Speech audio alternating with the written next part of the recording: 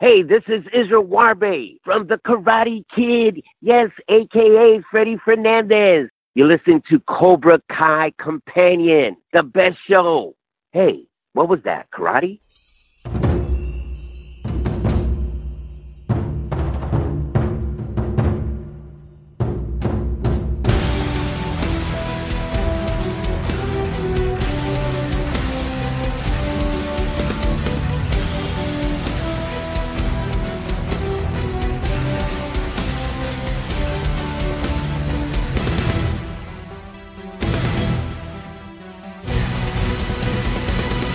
Welcome to another episode of Cobra Kai Companion, and I am Peter, also host of Podstalgic.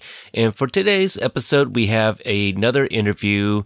This one was a very special one because it is a character from the original Karate Kid movie. Today, I speak with Israel Warbe, who played Freddie Fernandez from the first movie.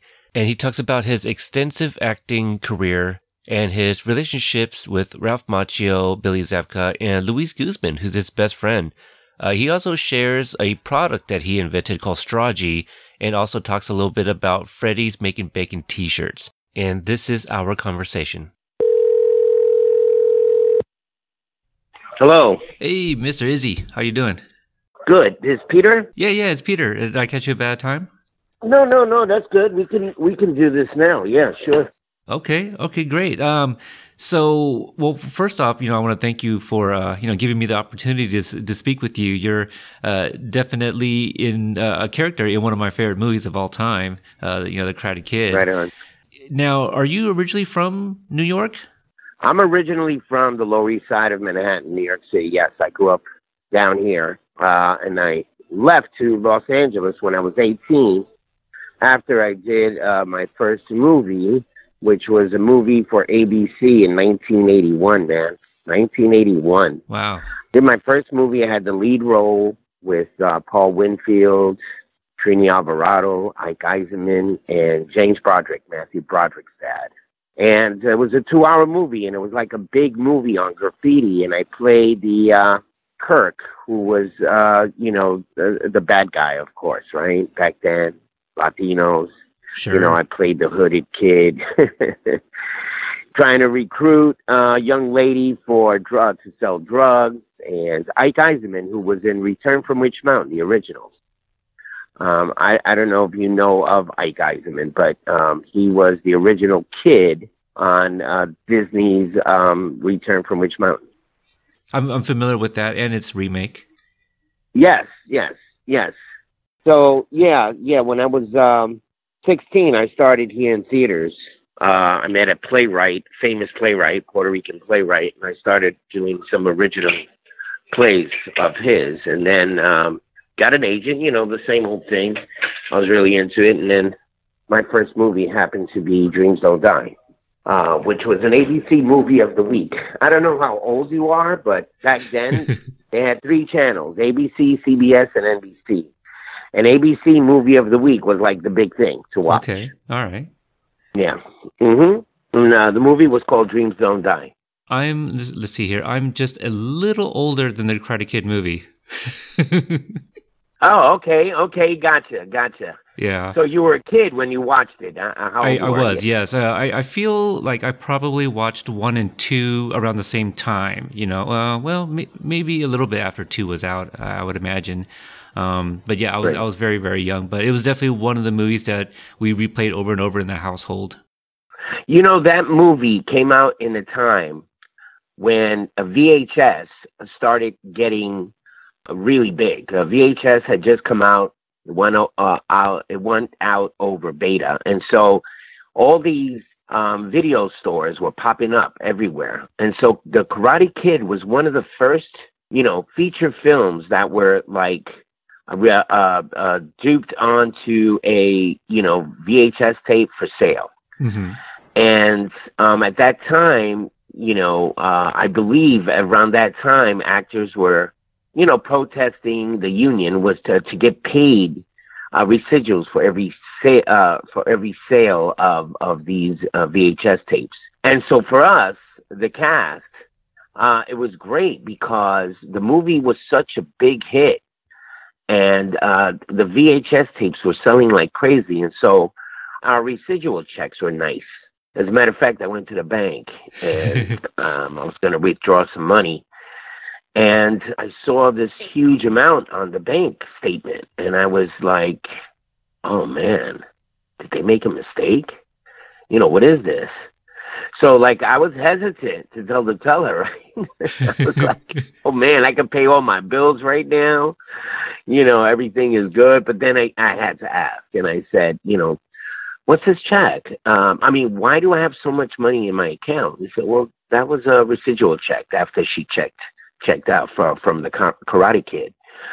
And I said, oh, my God. And then we started calling each other. I called one of my pals in the movie to date is Frankie Avalon Jr. Oh, wow. Frankie Avalon Jr. played one of Freddie's friends. As a matter of fact, Frankie Avalon Jr. is my partner in the business. Oh, okay. The Strawgy business, the clip that I show you for straws. Yes, yeah, we'll definitely talk about that. Yes. So we were excited about that. I got in touch with Frank. He said, "Did you think it was a mistake like I did? I was here at the bank." He goes, "Yeah, man." I was like, "I'm flipping out. I'm gonna buy a car." So that was 1984, 85.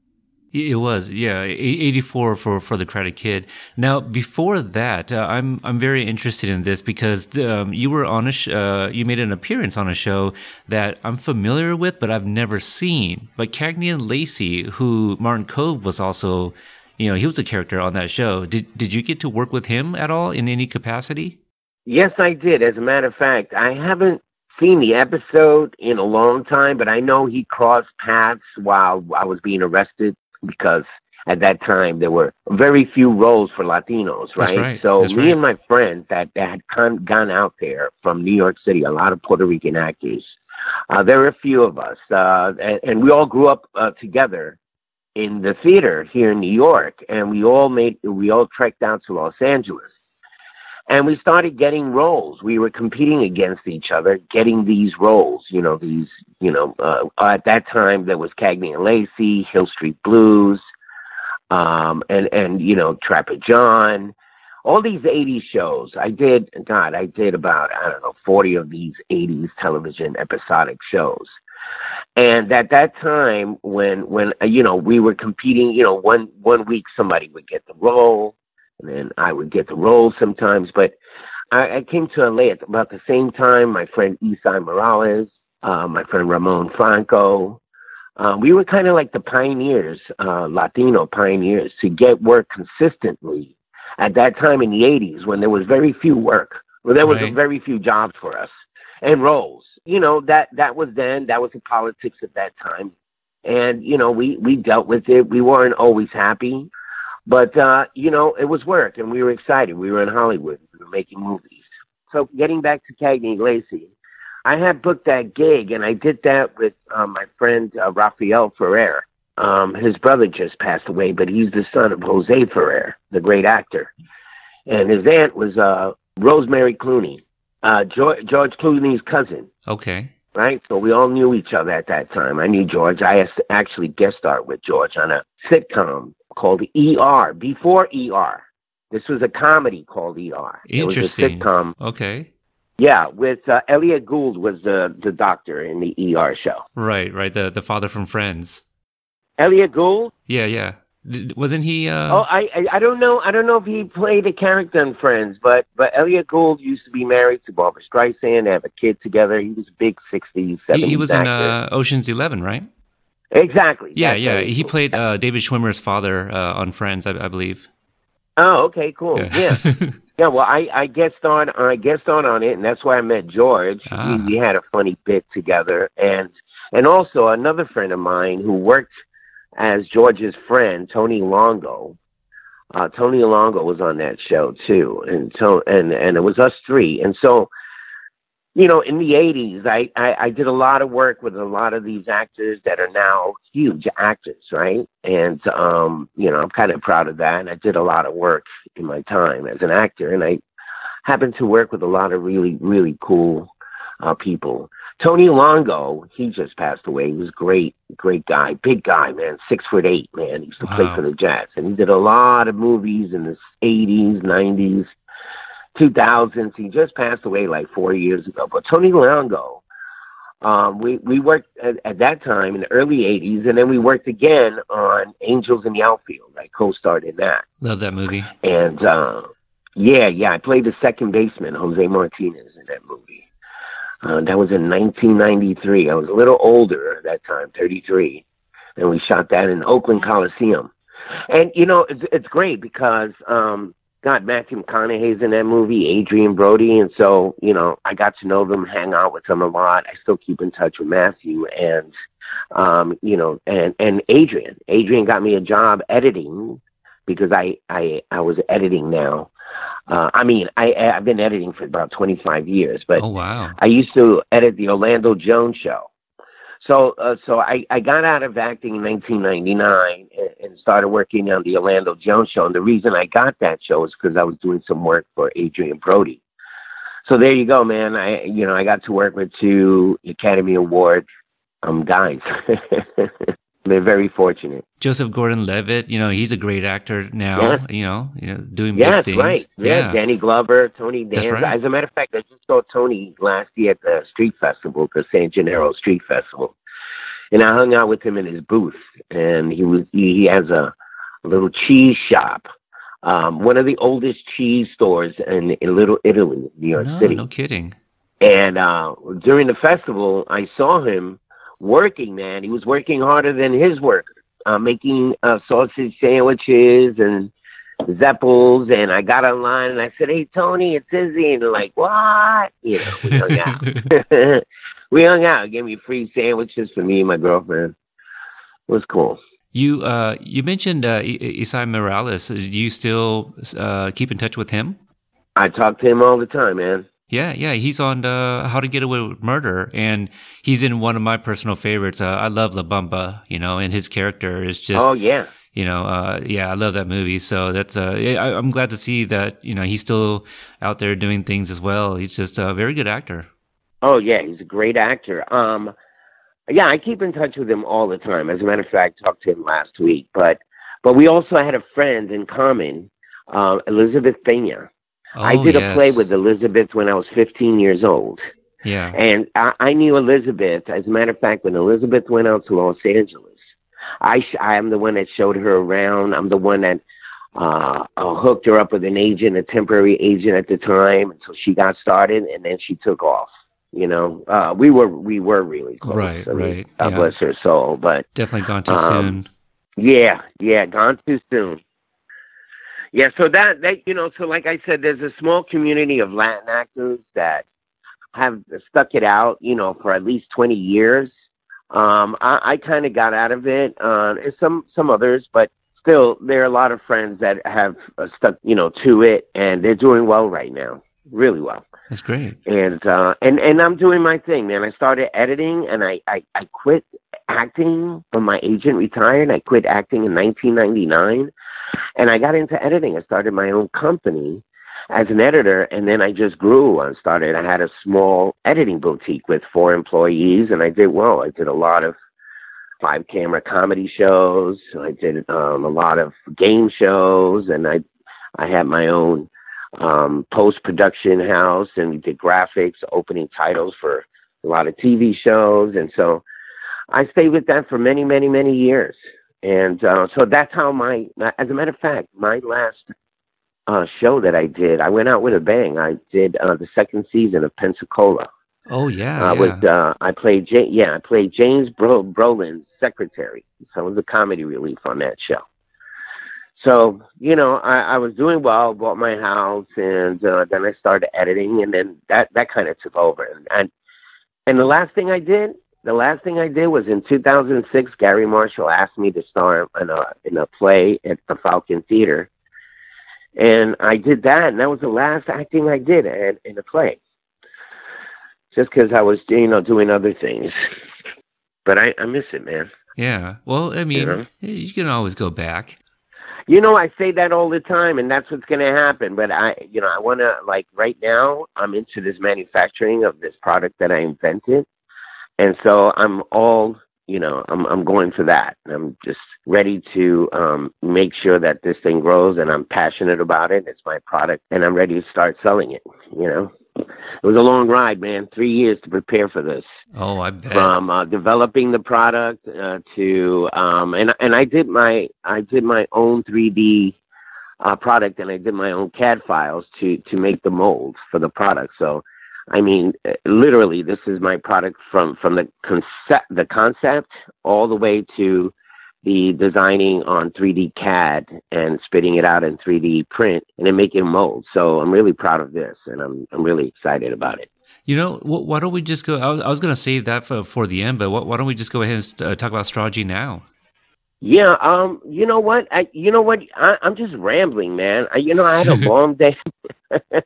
I had a long day. Listen, I'm doing my own packages in it right now, right? Because it's a one-stop shop. Yeah. And I'm doing all these promotional Strawgy items to give to some celebrities and stuff, so they could advertise on it. And then I'm running around doing other chores, and so it was a long day. So if I'm rambling, man, I apologize. Oh, no worries, no worries. I allow people to ramble on because that's where you get most of like the really fun stuff. Okay, right. Maybe we'll just still save it for the end. Before we get into talking a little bit about the Karate Kid, there is one more project that I like to ask you about. You were on an episode of The Fresh Prince of Bel-Air. Yes.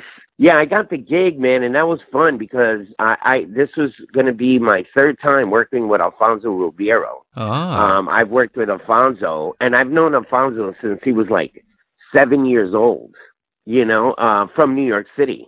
And we worked on, we did a series pilot called Teachers Only. We also did another pilot. I don't think he was in that pilot.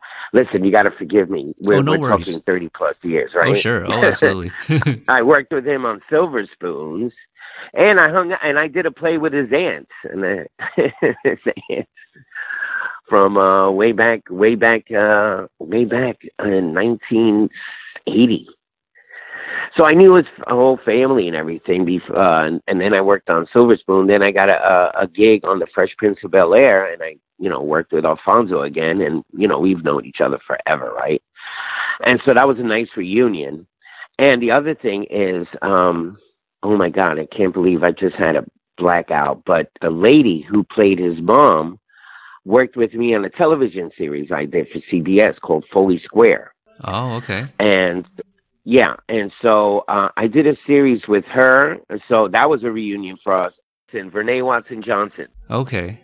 Yeah, if you put Foley Square cast, I co-starred. I was a regular on that show with Margaret Colin, Hector Elizondo, who's like my mentor, Kathy Silvers, who was Jenny Piccolo on Happy Days, Michael Lembeck, who directed like half of the Friends episodes, and John Lovitz was on the show, and a couple other people that I haven't seen in years, but it was a great cast. But we did 14 episodes, and then it was canned.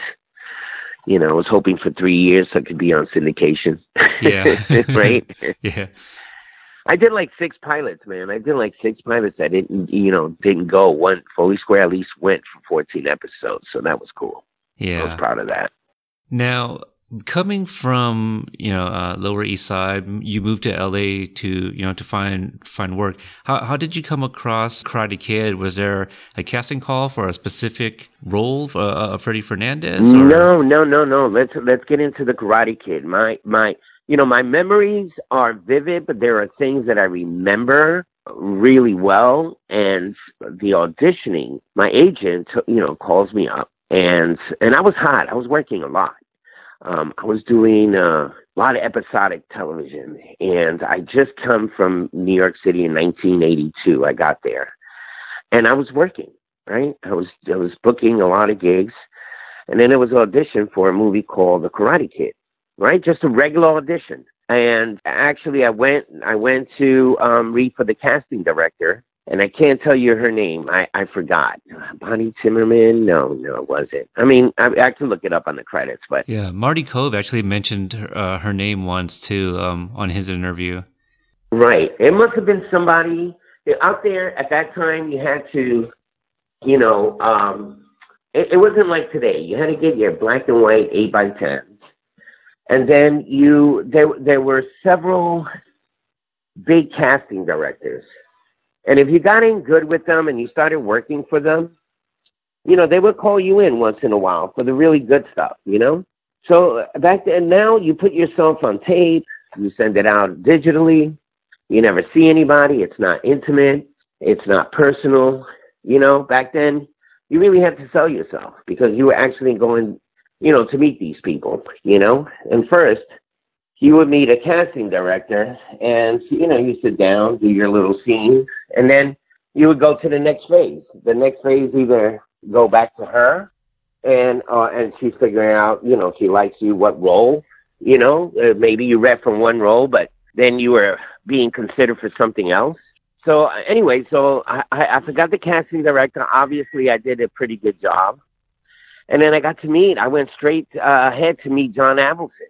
And I was really excited because I was familiar with his work. And I loved it. Like, Rocky was one of my favorite movies of all time, right? Yeah. I remember seeing that movie with my friend Jason Sohn, man. Never forget it. 1976, 77. After that movie, man, we were running down the streets, man. Like, we had that tune in our head. You know, we were so excited. We were like, I was ready to get into boxing and all that shit. I mean, that's how the movie was really powerful. Yeah, yeah. And it got me excited about, you know, wanting to act, you know, wanting to get into show business. You know, this guy coming from nowhere, you know, writing his own script, his own story, and then, you know, fighting to get the part in the movie because they weren't considering him. Right. But anyway, John Avildsen gave him a shot because it was a John Avildsen film. So, like, I had known the whole history about, like, Rocky, and I was so excited to meet John. And it was just me and John, man. I just went in there, and the character's name was Johnny that I read for, his next-door neighbor. It wasn't Freddie. It was Johnny. So this is one of the things in the trivia that people got to get this right. I told John Avildsen, and I kind of dated myself. I mean, I kind of, like, stereotyped my own self. Uh-huh. I said, you know, kind of Johnny's not kind of like, you know, my name. He goes, well, you know, because he liked me, right? I did a really good reading with him, right? It was that scene when we first meet. Where you got and he said, what name was it? Like the scene. There were very few scenes. There were actually more scenes in the middle of the movie that they cut out for time. It wasn't because it was just not good. It was just time, right? When you can shoot so many scenes, and then I think they chose the best scenes, and it was perfect. That movie, there was no flaws. It was perfect. And I didn't care that I was in it throughout the whole movie, right? You know. And then there was a fight getting my name in the beginning because I had worked already. I had starred in movies. I had starred in more movies at that time than most of the cast except for Ralph. You know what I'm saying? Mm-hmm. And my agent, I remember her fighting to get my name up in the front credits, you know. But anyway, I was happy to do it, right? I was like, I let that go. But anyway, while we were reading, I told John, he said, what name would you like? I said, okay, Freddie Fernandez. Boom. Gave myself my own name. Wow. And you know what's funny? John Avildsen was cool like that because when we started shooting the movie and I was at Wardrobe, I wanted to wear that Making Bacon shirt.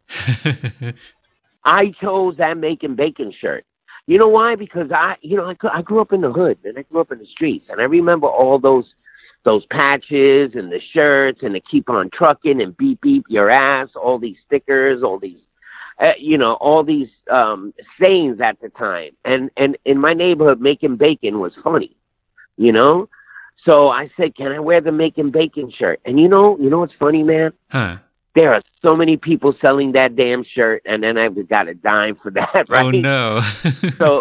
So that's why I got my own line right now. I got my own Freddie's Making Bacon T-shirt, man, website. You know, and I started selling them. I got the rights to the people who originally did it, the licensing rights, and I printed up a whole bunch of them. And I made a website called Freddy'sMakingBacon.com. I'll put it in the show notes too. That way they could just click on the link and it'll take you there. Oh, awesome! Right on. So, and I did that because I saw the opportunity when I started doing these signing shows with Ralph. I did one last year. they invited me to do a show, so I got to see Ralph again and Billy and people were coming in with my shirt, the Making Bacon shirt, and they were saying, "How come you're not selling the Making Bacon shirt? Where's the Making Bacon?" And they were coming in because they were happy that Freddie was there, because they do signings, and they never saw Freddie Fernandez. People were ecstatic, man. They were so happy to see me. They were like, "Yo, there's Freddie." It was cool. I had a great time hanging out with the guys and everything. And you know what's funny? It was a Friday. And that same day, John Avildsen passed away. Oh, wow. So I don't know. It was last year. I think it was a year and a half ago or something. The same day. Yeah. Oh, wow. So after you got the role and you chose the name of Freddie, what was rehearsal like? Because I know that when Billy and Ralph came here to Portland, they did a panel and they talked about how John Avildsen, he filmed the entire movie as a rehearsal. So check this out. Let me, I don't mean to cut you off. No worries. I know a lot about that. Okay. So a guy named Sabasawa, right? He's a Japanese guy that was John Avildsen's assistant, right?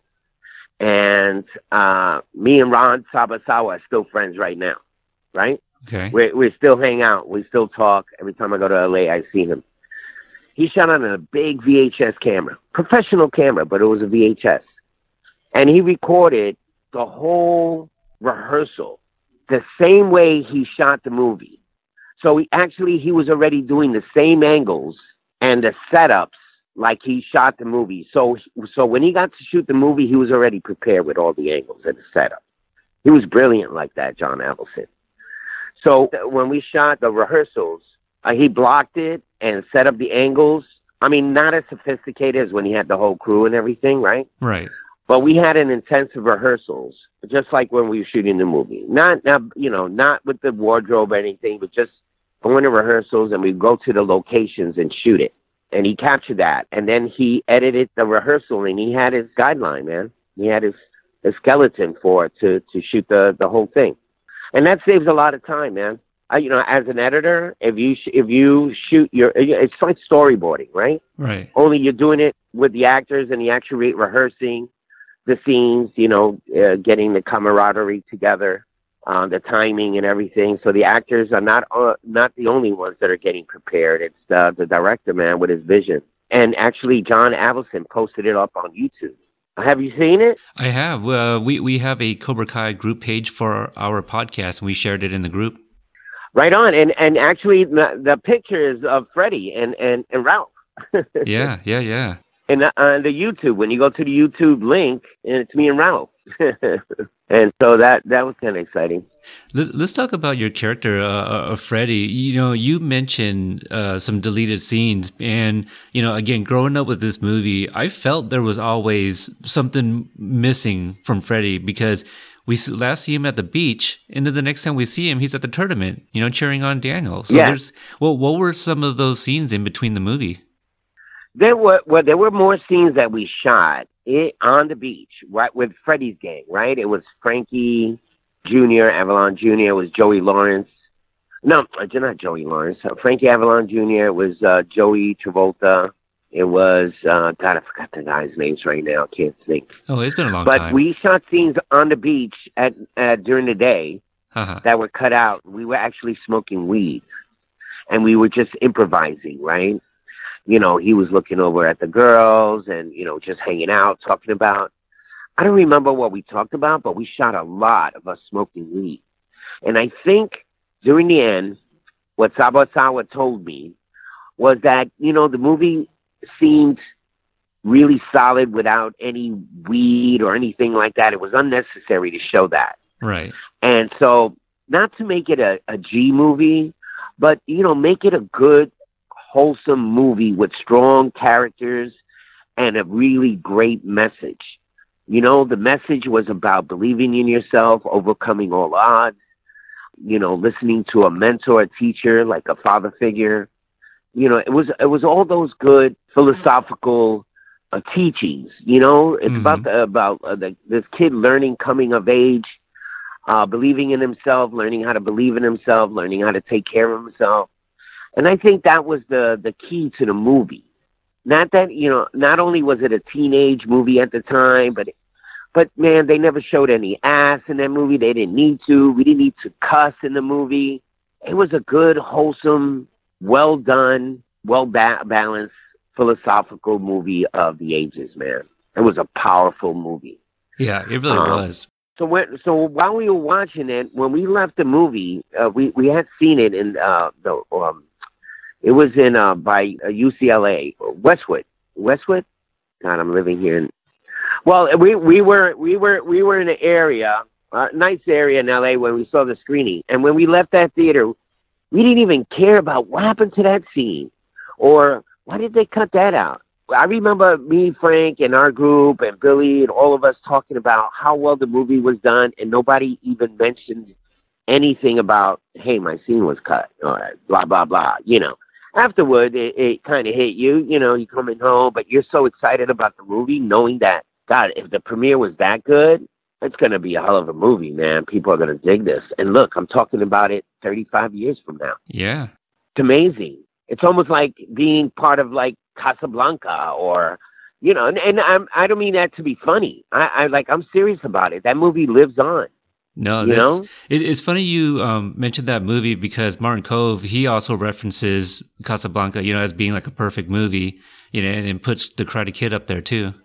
Yeah. I mean, and listen, this is crazy because in 1984, and this has hit me, thinking about it. I would just, lay down and, before I go to sleep. And sometimes it hits me. It's like, after seeing it, like in a marathon, right? Like on TV, on TNT, they play it everywhere, all the time, every day, somewhere in the world. Somebody's watching it. And I would lay down and think about, wow, how cool it was to be in that movie.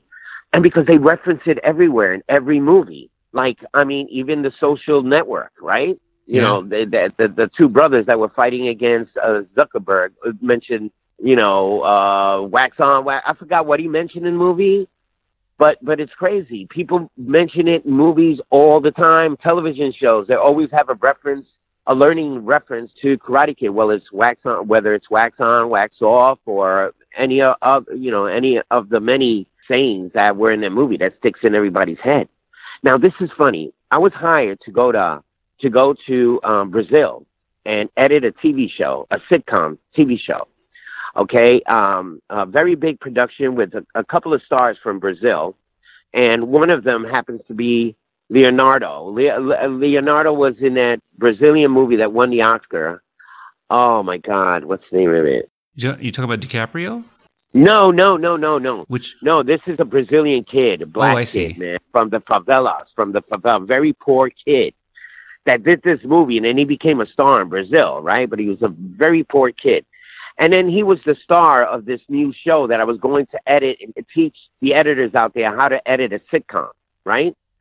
So I was hired for 2 months to go to Brazil. And when I went on the show, these two Harvard graduates, Scott Wood and David Morales, they produced the show. They went out there after the dictatorship went down in 1996 with law degrees and to do business over there. They decided to produce movies in Brazil. So one of the writers from the show, one of the writers from a famous show here in the States back in the 90s, I used to do work for him and for Orlando Jones, and they recommended me to go out there to teach these guys how to edit a sitcom, right? The timing of it, a 5-camera sitcom. So when I went over there, I'm editing, I'm getting to know the crew and the cast and everything, and this kid, Leonardo, he said, "Hey, man, I heard you were in the Karate Kid." And I said, "Yeah." He goes, "You were Freddy?" And he freaked out, dude, like in broken English and, like he freaked out. So anyway, they had a surprise for me. They were rehearsing the show. They were ready to take the show. And they told me to go on stage with the cast and crew, and they were doing a dress rehearsal. And the end scene, the two brothers in the show, Leonardo, this kid, and the other star, they're fighting, and they start doing the crane, and they reference everything in the Karate Kid, man. They wrote that into the show because I was there. That's awesome. So I'm here in Brazil, man, doing a sitcom called Mano a Mano, in 2004, I believe I was there, or 2002 in Rio. And these guys are making reference to the Karate Kid again, man. Like south from New York City, about 4,000 miles away, man. And I was freaking out. And that was just, it's so nice, to get noticed. And I wasn't even acting then. I was already out of acting 5 years. But, it's just nice that movie keeps me in the loop, Have you watched Cobra Kai at all? I watched the first 2 episodes. I did not get the YouTube Red channel yet. So, sorry, I got Netflix, Hulu, and every other damn thing, right? And I'm like, okay, I'll eventually see the whole thing. I heard it's great. That first 2 episodes got me hooked. I just haven't gotten around to it. And, I keep talking to, Ralph. We keep emailing each other. He goes, look, if the first season is great, hopefully we'll get you in the second season, man. I'd love to get on there, man, Oh, well, I definitely don't want to spoil anything, but you might see a familiar scene in one of the later episodes. So I would definitely recommend you go catch up. Yeah, well, they haven't shot the second season yet, right? No, but for season 1, there's a scene that you may recognize from the first movie. Oh, yeah, no, I know that. I know they used some of the images from that because I got paid. I got a nice check. So you know about that. Okay, all right. yeah, no, I know that. Yeah, I already signed a release for it with my agent. I still have an agent. I got a new agent now. Not for acting. I don't go out to audition for anything, but I got this new agent that says, hey, man, let's do something. And I said, hold off because, I'm trying to do these other things. If they call me for the Karate Kid, great, man, let's do it. I gave Ralph a lot of ideas of how Freddie should be now. I know he's a car dealership guy. Maybe I gave him suggestions like, hey, man, Freddie could be down and out. Give him a chance to sell a car, and he sucks. He's just bad at it. I like that. Yeah, so we'll see. I was pushing it, and, I was talking to them, and I'm just letting it go. And I know that Will Smith is producing it. Right. Yeah. And I know Will, man. Will likes me, man. He's a big Karate Kid fan because he made it known when I guest starred on the show, man. Oh, we really? hung out, man. Oh, wow. Okay. Yeah, we hung out that whole week, man. Hey, a lot of people say I'm like Kevin Bacon, man. I'm 6 degrees of separation. Man. Yeah, it sounds like it. I'm connected one way to somebody. I swear to God, man. And this is just me. I'm not no big star or anything like that, but I know a lot of people, man. I know a lot of people. Some really good people. I mean, you were definitely in a lot of big movies too. Even if the role wasn't huge, I mean, you were still in some pretty iconic movies. Oh, listen! In 1984, after I shot the Karate Kid in '83, the end of '83, and it came out, I met Marty Brest for a small role in Beverly Hills Cop. Yep, that's what I'm referring to. And Marty Brest was, oh yeah, no, man, that stuck the bananas in their tailpipes. One of the most iconic scenes of all the history. So listen, no party's too small, man. I tell that to people all the time, Yeah. And if I would have kept working, I think I would have done okay, And listen, I started writing, so I have like 5 screenplays, and so I'm trying to get this company going so that I can produce my movies. And I have some good people behind me. My best friend is Luis Guzman. Actually, he's, and I don't want to say too much about the Strachey thing, but he's involved in it big time. Okay. Do you know Luis Guzman? Oh, very familiar with his work. Yeah. Great comedian and actor. Oh, yeah. He's coming here Thursday where he's going to shoot something for me for the Strachey. He's doing a do-it-yourself tutorial for my Strachey, so that when people buy my Strachey, they can go ahead and buy labeled paper from Avery stickers at Staples or, Home Depot. I mean, not Home Depot, Office Depot.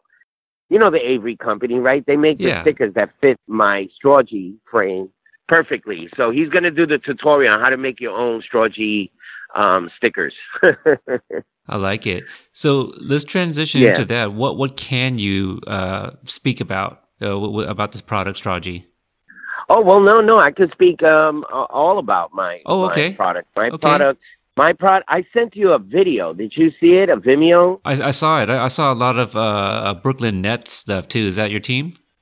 No. The Brooklyn Nets is the Brooklyn Nets. No, I didn't sell my Strawgy to Brooklyn Oh, Nets. no. I'm just What it is, I'm wondering if that's one of your favorite teams, because I think I saw like 2 or 3 pictures. I'm no. The Nets play at the Barclays Center, Okay. right?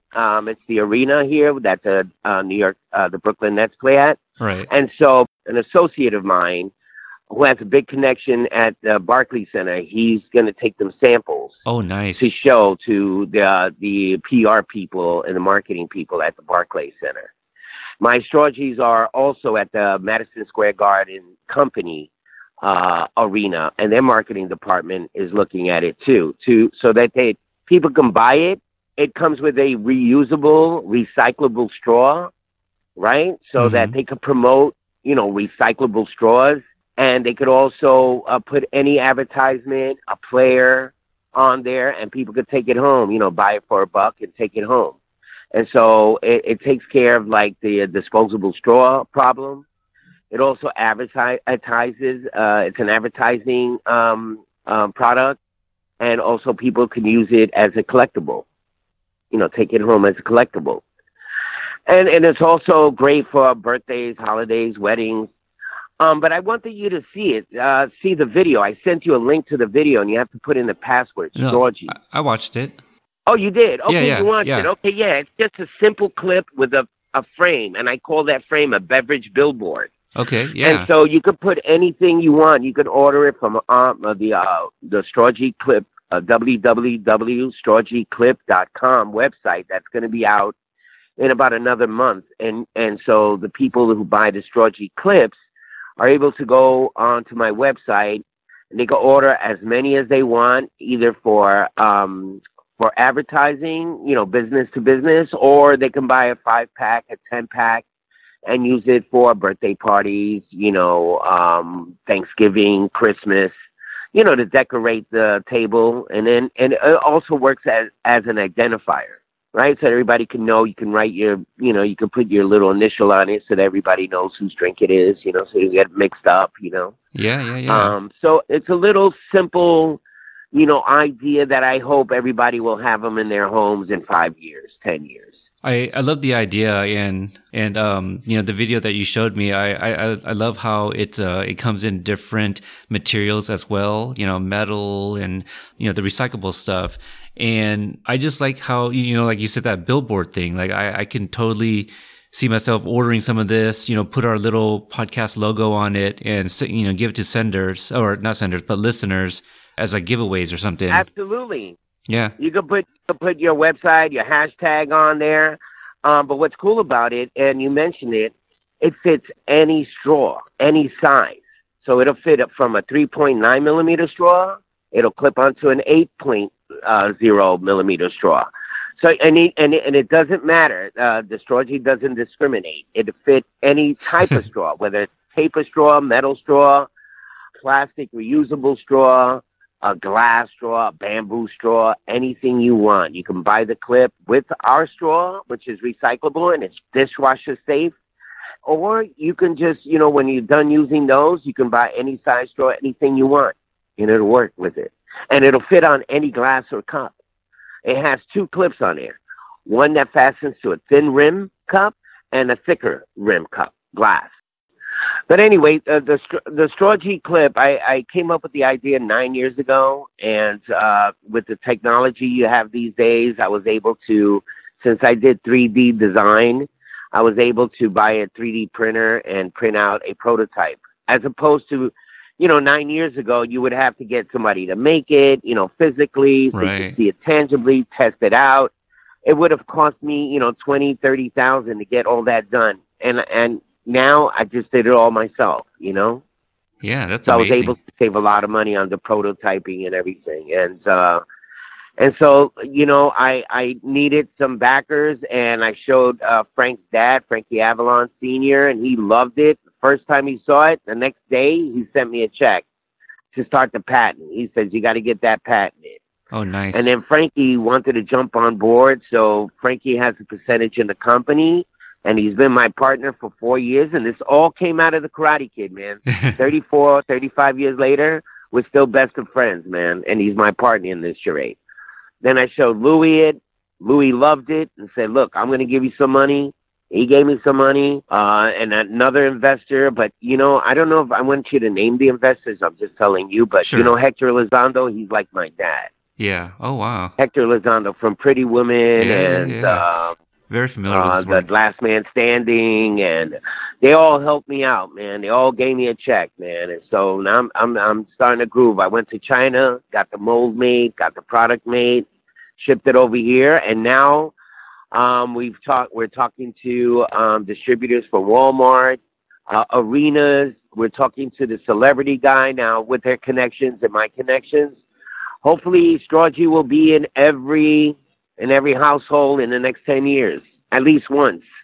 Yeah, that's amazing. Yeah, I think we can end it right there, unless there's anything else you want to plug. No, Freddy'sMakingBacon.com, www.Freddy'sMakingBacon.com. Come down, buy my T-shirt, man. Come on there. I want everybody to buy the Making Bacon. Don't buy it from somebody else. Buy it from AKA Freddie Fernandez, Israel Warbe.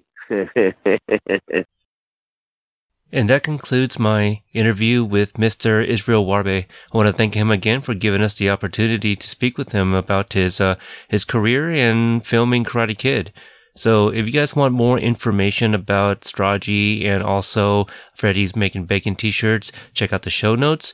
And if you're a newer listener and enjoyed this episode, please consider go back and checking out Martin Cove's episode, Sean Kanan, and also William Christopher Ford, who are all part of the Karate Kid universe. And we also interviewed a number of cast members from the Cobra Kai series as well. And if you want to follow us on social media, we have a couple of mediums where you can do that. We have an amazing group page with a bunch of hardcore fans on Facebook where you can search www.CobraKai.TVAMB group, and you spell out the words period.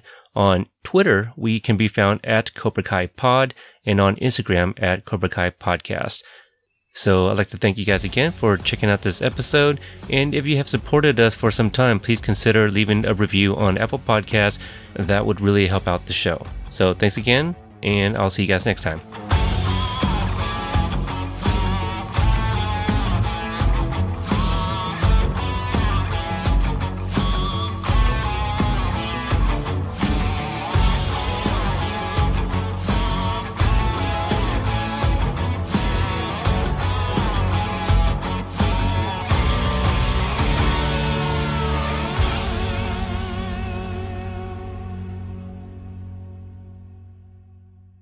Thank you for listening to the Court and Parts Podcast Network. To listen to more Court and Parts shows, visit courtandarts.com.